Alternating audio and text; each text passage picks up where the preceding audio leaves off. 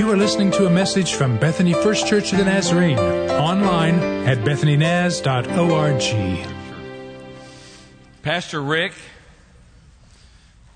has been flooded the internet, Facebook, with pictures of his granddaughter. We have an accountability group that will confront him at his return about the sin of pride. And so if you see him, you might just mention that. He's having a great time in Cincinnati and Nashville and Kentucky as he spends time with family. And I'm so glad he has served us well, and I'm glad he's with his family. That's very, very important for him to do that. He's asked me to share from the Word.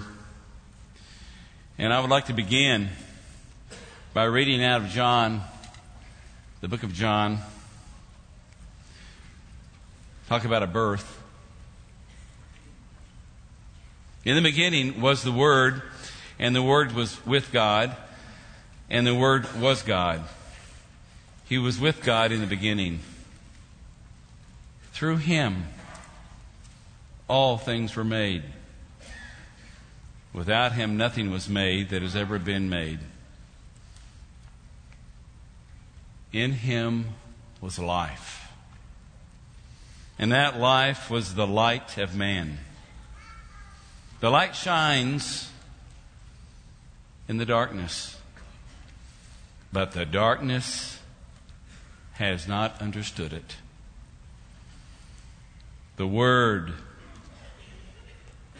became flesh, was born, and made His dwelling among us. We have seen the glory of the one and only who came from the Father, full of grace and truth. When were you born? What's your birthday? Maybe a more important question, what were you born to do? There's some songs, about 5 or 6 artists with their lyrics. Hugo, an artist, quotes these lyrics: "What in the world were you born to do?" Springsteen says, "I was born in the USA." Lady Gaga says, "I was born this way." Steppenwolf says, "We were born to be wild." Paul Simon says, "Born at the right time." And the world whispered, "Born at the right time." Mellencamp says this: "I was born in a small town. I lived in a small town." My family moved here in the mid-50s, and I was about 2 years old, 2 or 3. And this last weekend, I was driving through some of the roads, some of the streets, some of the places that I grew up in this small town of Bethany. I probably spent about 95% of my life here. I saw things that brought back memories. I drove by the Wiley Post Airport out here, Wiley Post Airport, and I remember one time my mother and I, probably it was more me, we were popping fireworks out there at the airport, and the police came and told us to move. I guess the pilots, they're right there at this one end, they come in at about 40 feet to land, and I guess they didn't like pop bottle rockets going by their cockpit. I drove by what used to be an asphalt playground. I run many knees, elbows, and blue jeans on the asphalt safety surface. The merry-go-round of death. The steel slide of burns, especially in the middle of the summer. I drove by a yard in which one of my neighbors passed away while mowing the lawn. That's the way I really would like to go. And if you ever go by and I'm mowing the lawn and I've passed away, would you just would you just finish the job and put up the mower? And Rita can take care of me. That would be a wonderful way to go. I passed by a drive, and it reminded me that's where Rita lived when we were dating. And it was in that drive that I first kissed my girlfriend that I've had for over 36 years. The best girlfriend. Memories, mainly of people growing up in a small town. Jesus grew up in a small village called Nazareth. And I'm sure as he re-entered his community, he saw things that triggered memories. He probably saw the place where his dad taught him how to plane and square board. He saw the trails and the roads where he and his cousins would run and play as young men. He probably remembered seeing the place where Mary, his mother, told him a story about the angels coming to her and giving her some information about her firstborn child and who he would become. He probably smelt the smells of baking bread that triggered memories of those smells earlier in his life. The smell of salted fish, going by the synagogue and seeing scrolls, seeing people standing up and reading those scrolls. And for some reason, it was like the words were alive. And they were talking directly to him. And in many times, they were talking directly about him. And so that's where we pick up in Luke chapter 4. And I would like to read that. If you have your Bibles, turn into Luke chapter 4. I'm going to begin reading with verse 14. Jesus returned to Galilee in the power of the Spirit, and news about him spread through the whole countryside. He taught in their synagogues, and everyone praised him. He went to Nazareth, where he had been brought up, and on the Sabbath day he went to the synagogue, as was his custom. And he stood up to read. The scroll of the prophet Isaiah was handed to him. In unrolling it, he looked and found a place where this is written. It was in the Old Testament, Isaiah 61. This is what it says. The Spirit of the Lord is on me, because he had anointed me to preach good news to the poor. He has sent me to proclaim freedom for the prisoners and to recover sight for the blind, to release the oppressed, to proclaim the year of the Lord's favor. Then he rolled up the scroll, gave it back to the attendant, sat down. The eyes of everyone in the synagogue were fastened on him. And he began saying to them, and this is the key verse, today, this scripture is fulfilled in your hearing. I'm going to deal with a few questions today. And the first group of questions deals with who is Jesus? What does he do? How does he do it? Secondly, I'm going to address who are you? Who are we? What are we to do? And how do you do it? Bottom line, if you want a life that matters, you must adopt priorities that matter. Jesus, who was he? When he stood up and said, today, these words are fulfilled, he was proclaiming that he was the Messiah. And when you grow up in a small town of Nazareth, no one was projecting or predicting that the Messiah, the deliverer of the Jews, the kingdom of Israel, will be coming from Nazareth, the small town. And so the very first question he answers that he's the Messiah. And as being the Messiah, we as mankind think too small. The Jews did. They thought the Messiah was just going to come and bring prominence and success to a kingdom, to a country, to a nation. But God had a different plan with the Messiah, with His Son. And with His Son came a mission. And with His Son came death. And with His Son, the Messiah, came resurrection. And with His Son, a promise that He would return. So who is Jesus? He knew that He was the Messiah. What do you do, Jesus? What is it you're here for? Well, the Scriptures point out some very specifics here and what He was here to do. And He read it. The Spirit is upon me. He anointed me to preach good news to the poor. He has sent me to proclaim freedom for the prisoners and recovery sight for the blind, to release the oppressed, to proclaim the year of the Lord's favor.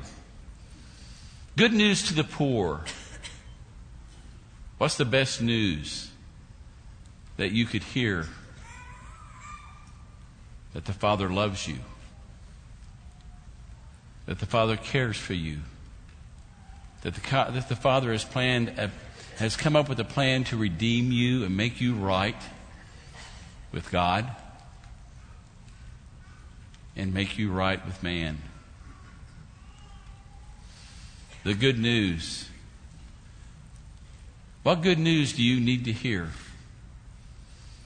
Possibly, could God be bringing you some good news in recent weeks and days, even today? What could God be bringing you?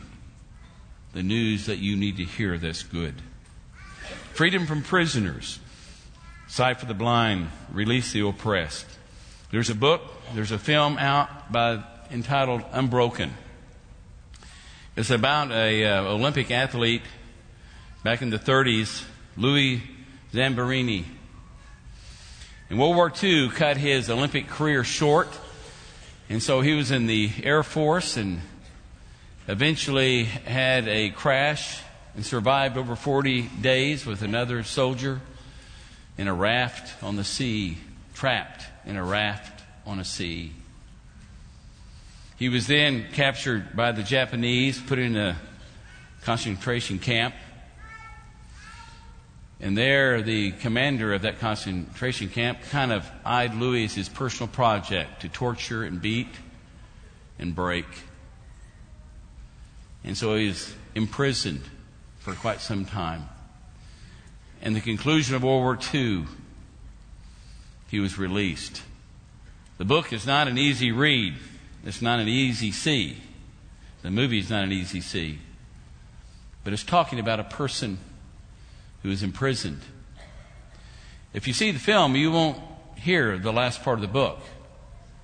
And you find out that the last part of the book talks about a man returning to the United States and marrying, have a family, and he becomes imprisoned to things that are far greater than the Japanese concentration camps.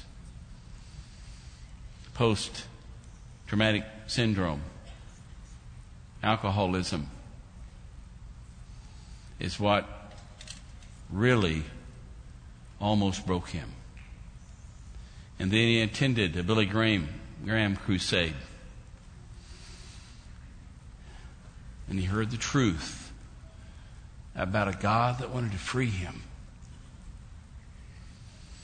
And God freed him from the struggles that he was experiencing. Matter of fact, God was so alive and real in his life, and he was so wishing to be obedient. He said, I'll do whatever you call me to do. And one of those tasks was to go and forgive those soldiers that imprisoned him and tortured him and mistreated him so badly. And so late in his life, he made a trek back to Japan, had an appointment with most of the guards that he had met during those years, and forgave them and redeemed relationships. I think all but one were willing to meet with him. He was free. He was free from the chains that bound him. There are many bars stronger than the bars on a jail that might hold us in. Some of those chains might be unforgiveness. Some of those chains might be a hurt. Some of those chains might be an addiction. Some of those chains might be an illness. Some of those chains, you fill in the blank. The good news is that Jesus Christ has come to free us from those chains. It was really interesting. We have, at the conclusion of the services, we have time where you can come down and pray and talk to God. And Pastor Rick always says that there'll be a pastor here that would anoint you. And I anoint people and I pray for them and they go back to their seats. And most of the times I never hear anything. Okay, what happened after the anointing? Did anything happen after the anointing? And a few years back, we anointed someone here. And Marilyn contacted me back and said, there's something that happened when you anointed me. Matter of fact, she said, for the next 2 weeks, I felt like I was physically worse.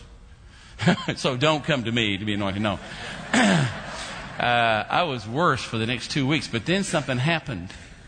I've had so many different allergies. I could not eat hardly any food. I couldn't do this, couldn't do that. And it affected, our vacations, things and places we would go. I just had terrible allergies. In 2 weeks, they disappeared. And I went to the allergist, and they did the testing. He said, I just can't believe it. All your allergies are gone except 2 things that you are still allergic to. 2 things. Ragweed and cockroaches. And she said, I think I can live around those 2 things. But she was saying even peanut butter, and peanut butter is really serious because it usually just cuts off her breathing. And she said, I'm going to eat peanut butter. And her husband, who's a doctor, said, well, wait a minute. People don't just get over that addiction, that particular allergy. And so said, if you're going to eat peanut butter, let's do it this way. I'm going to drive you up to the ER. We're going to be in the van. I've got an EpiPen. You have your peanut butter and your crackers, and we will test it. But if something goes wrong, we're right there at the ER. Normally, just the smell of peanut butter would set her back. And she tasted the peanut butter and smiled. And they went home instead of to the ER. I don't know why God sometimes frees people and in a certain way, and maybe frees other people in a different way.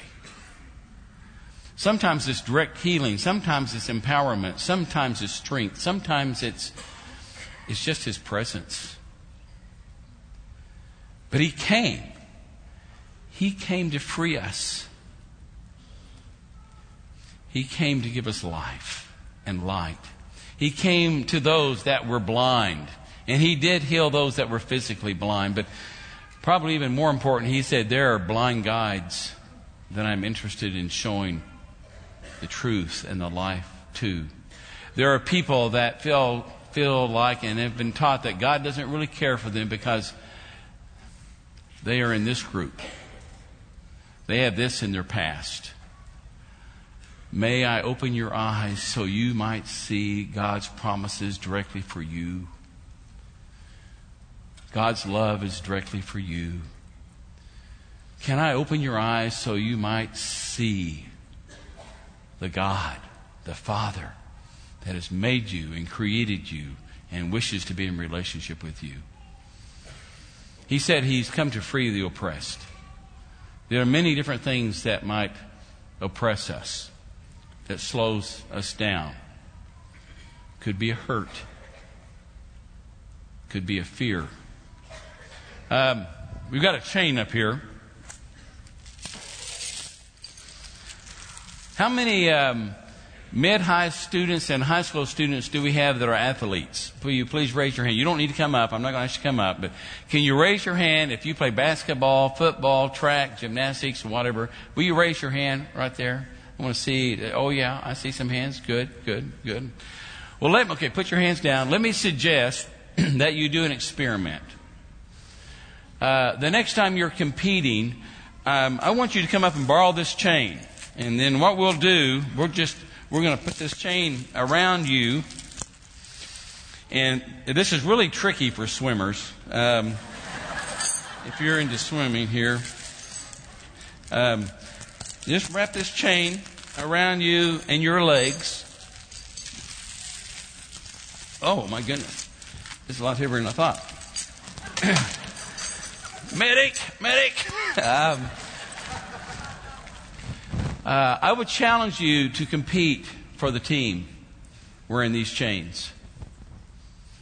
To run the race wearing these chains. To swim the laps wearing these chains. To shoot the hoops wearing these chains. I sure hope the Dallas Cowboys are not wearing these chains today. Oh yeah, there we go.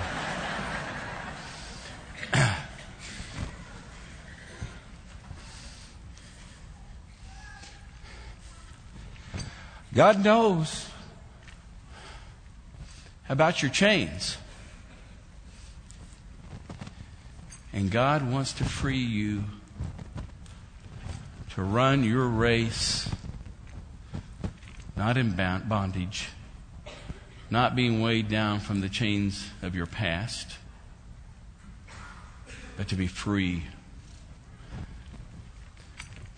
Did you need to hear that God wants you to be free today?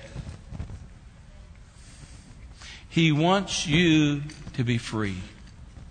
I saw the announcement about CR, about people with hang-ups and hurts and different things. And I've gone to a couple of those special meetings when I've been invited. The beautiful testimonies about someone being transformed by the power and the Spirit of God as He talks to them and He guides them and as He uses other people to help them to discipline themselves and to learn and to grow and to break chains of all kinds, to be freed. We're getting ready to have some workshops here at the church as the beginning of the year starts. And it's talking about disciplines and talking about different things that you can do to break the chains. Can I challenge you to think and pray about those opportunities? Who was Jesus, the Messiah? What did He do? He redeemed people. How did He do it? There's a lot of things that He did. But one of the things that I noticed just even in reading the scriptures prior, where He's baptized, where Jesus went to the wilderness for 40 days. Almost every time it said, the Spirit of the Lord was with Him. One of the things that He did, one of His priorities, and there were many, one of His priorities was prayer. Why do you think you can do life without prayer? Why does this church think it can do its task without prayer? If Jesus said, I can't do what I was sent to do without some priorities. And one of those priorities was prayer. Spending time with the Father. Yes, He can hear us when we run and when we're going through the day, but so many times Jesus just got alone with the Father.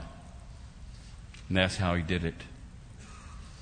Bottom line, if you want a life that matters, you've got to adopt some priorities that matter.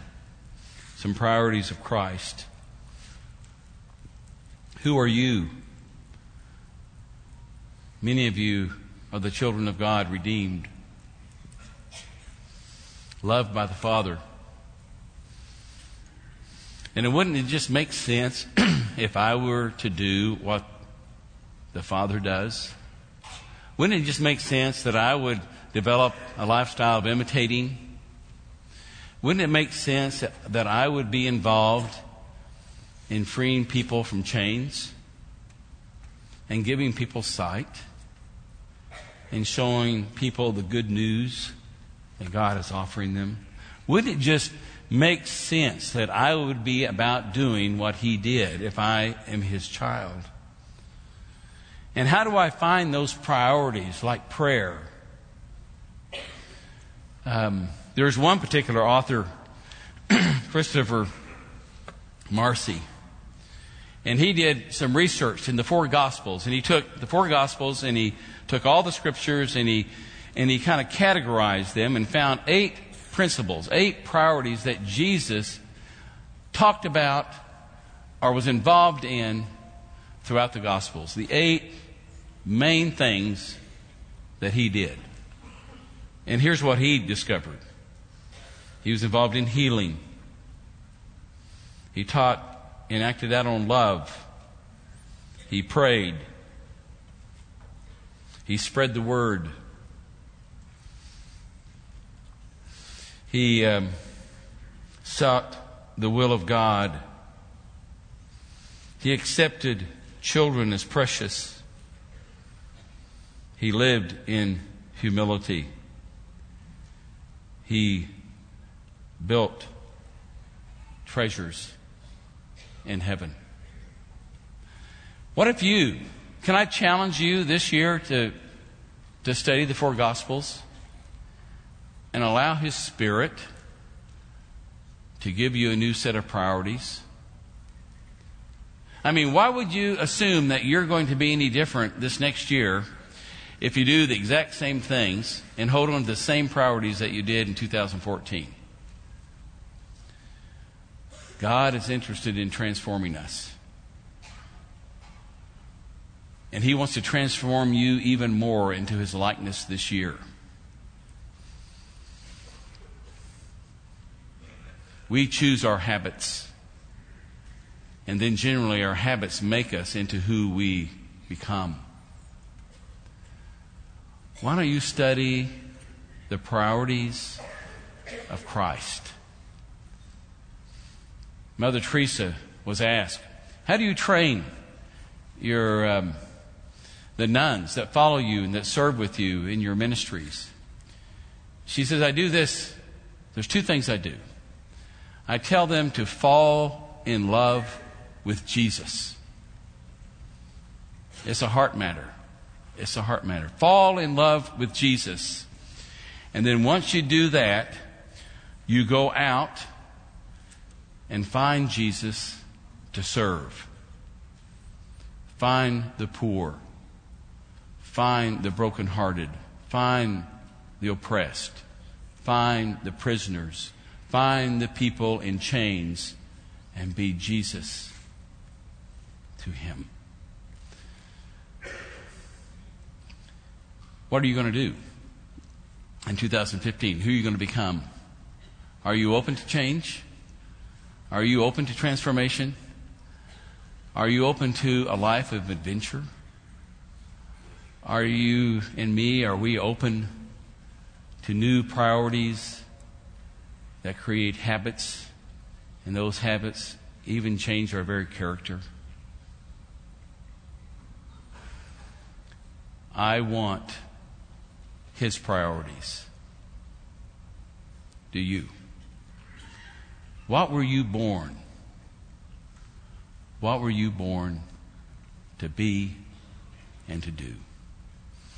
We're going to sing a chorus, and as the group that comes to lead us in that chorus, while they're singing, we ask the choir and orchestra to return, and we're going to be closing this service with the Hallelujah Chorus.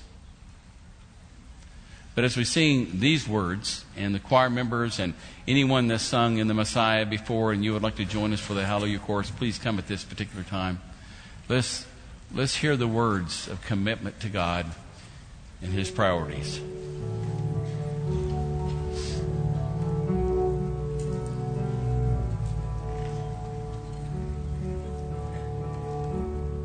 Let's stand together as we sing. Close. Your faith can move the mountains. Let the mountains move. We come with expectation, waiting here for you.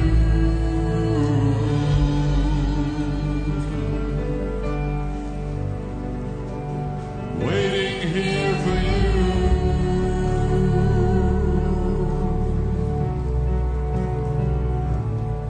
You're the Lord of all creation, and still you know my heart, the author of salvation.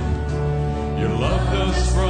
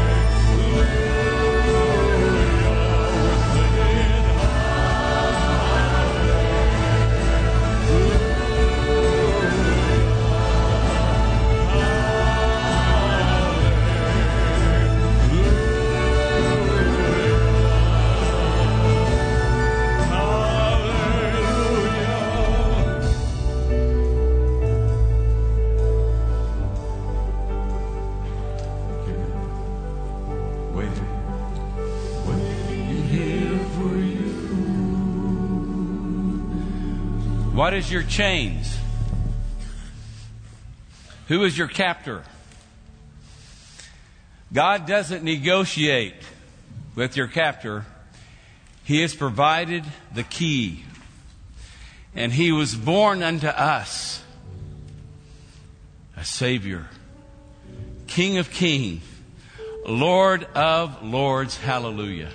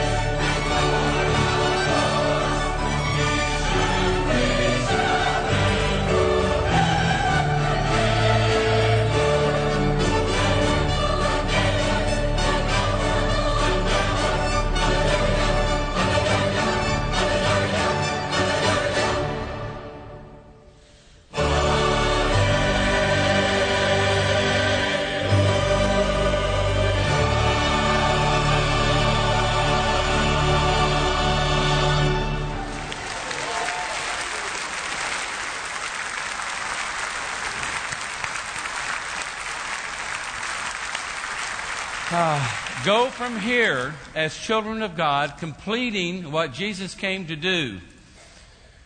And when you're done, put up the more. Bye. You have been listening to a message from Bethany First Church of the Nazarene. Visit us online at bethanynaz.org.